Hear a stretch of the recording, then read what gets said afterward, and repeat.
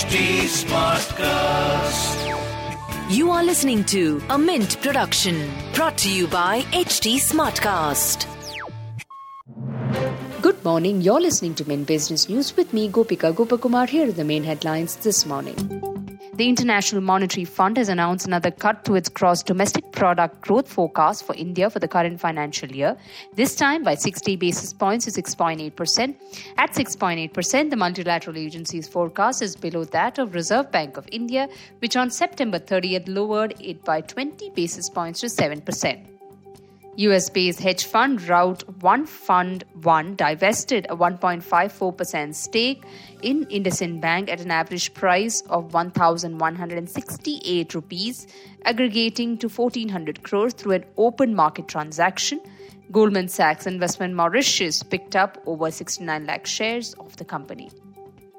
India's largest software exporter TCS announced a solution which will aid in their rollouts and usage of CBDC. The Tata Group company has enhanced its blockchain solutions platform Quartz to enable central and commercial banks to support the entire life cycle of central bank digital currency.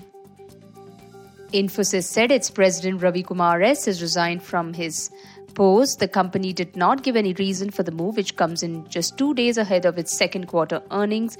In his role as president, Ravi Kumar S. led the Infosys Global Services Organization across all industry segments.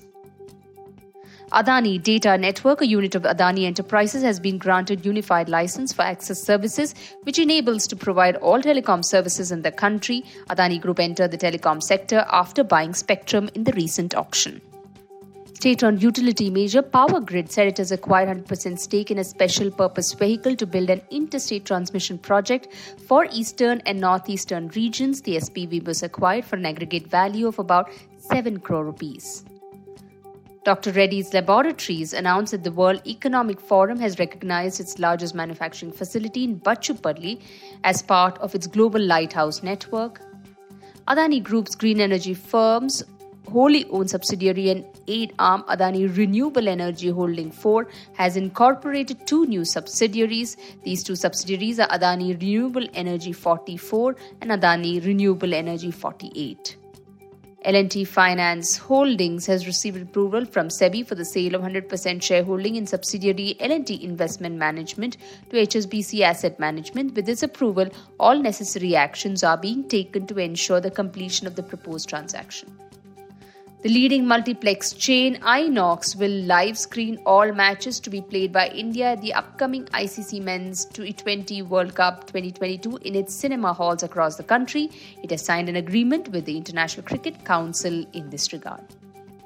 The large corporates have been disallowed from being even a minority shareholder in consortium wanting to bid for 61% stake in IDBI Bank, as the current RBI norms bar industrial houses from becoming bank promoters.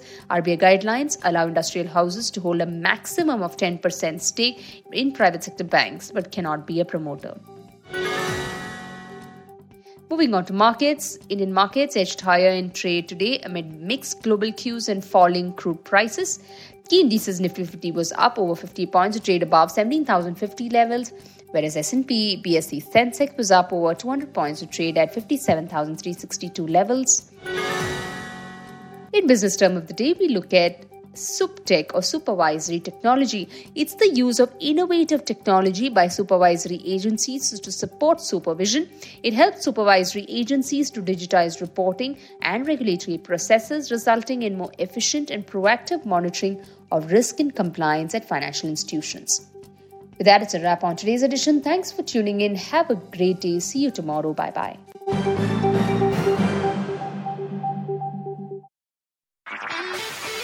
This was a Mint production brought to you by HT Smartcast. HT Smartcast.